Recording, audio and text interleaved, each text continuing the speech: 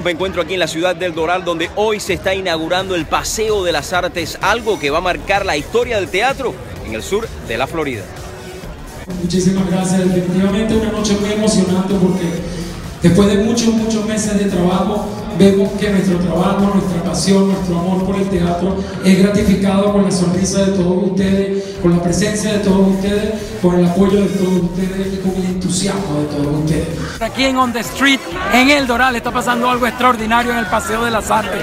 El Paseo de las Artes es un oasis de buen teatro en el Doral, 3 espacios completamente dedicados al teatro, un espacio mágico, vengan a disfrutar, a entretenerse. Cuando ustedes están on the street, el lugar para donde ir es el Paseo de las Artes. Hasta ahorita me ha parecido súper bien, las obras están espectaculares, los actores están buenísimos, el ambiente, el lugar es buenísimo. Yo pienso que es un nuevo proyecto que va a traer bastante gente aquí, porque la mayoría de la gente se ve que se siente a gusto y aparte el teatro tiene que motivar a la gente de Miami, porque la gente de Miami tiene que venir al teatro. Gracias, Miguel. De verdad que la vida que nos ha dado Armando, mi esposo, y a mí, se lo decía María Eugenia, se lo decía Fabiana, se lo decía Andrea, se lo decía Fernando, tus hijos, y se lo digo a todos ustedes, no tengo palabras como expresarlo.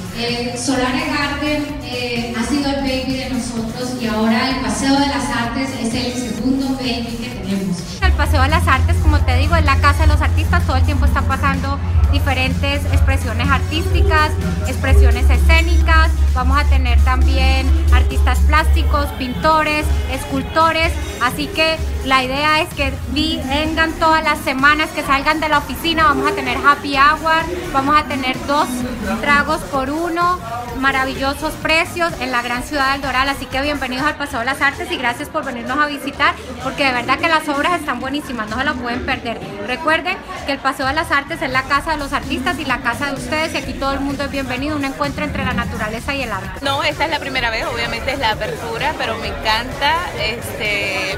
Solamente hemos visto una sola obra, pero está genial, me encanta. El ambiente, la gente y los actores que están trabajando en ella, pues tienen mucho talento y me encanta. Nuevamente la ciudad del Doral marcando la historia del sur de la Florida en el Paseo de las Artes. Los invito para que pasen por acá. Yo soy Dariel Fernandez y esto es On the Street.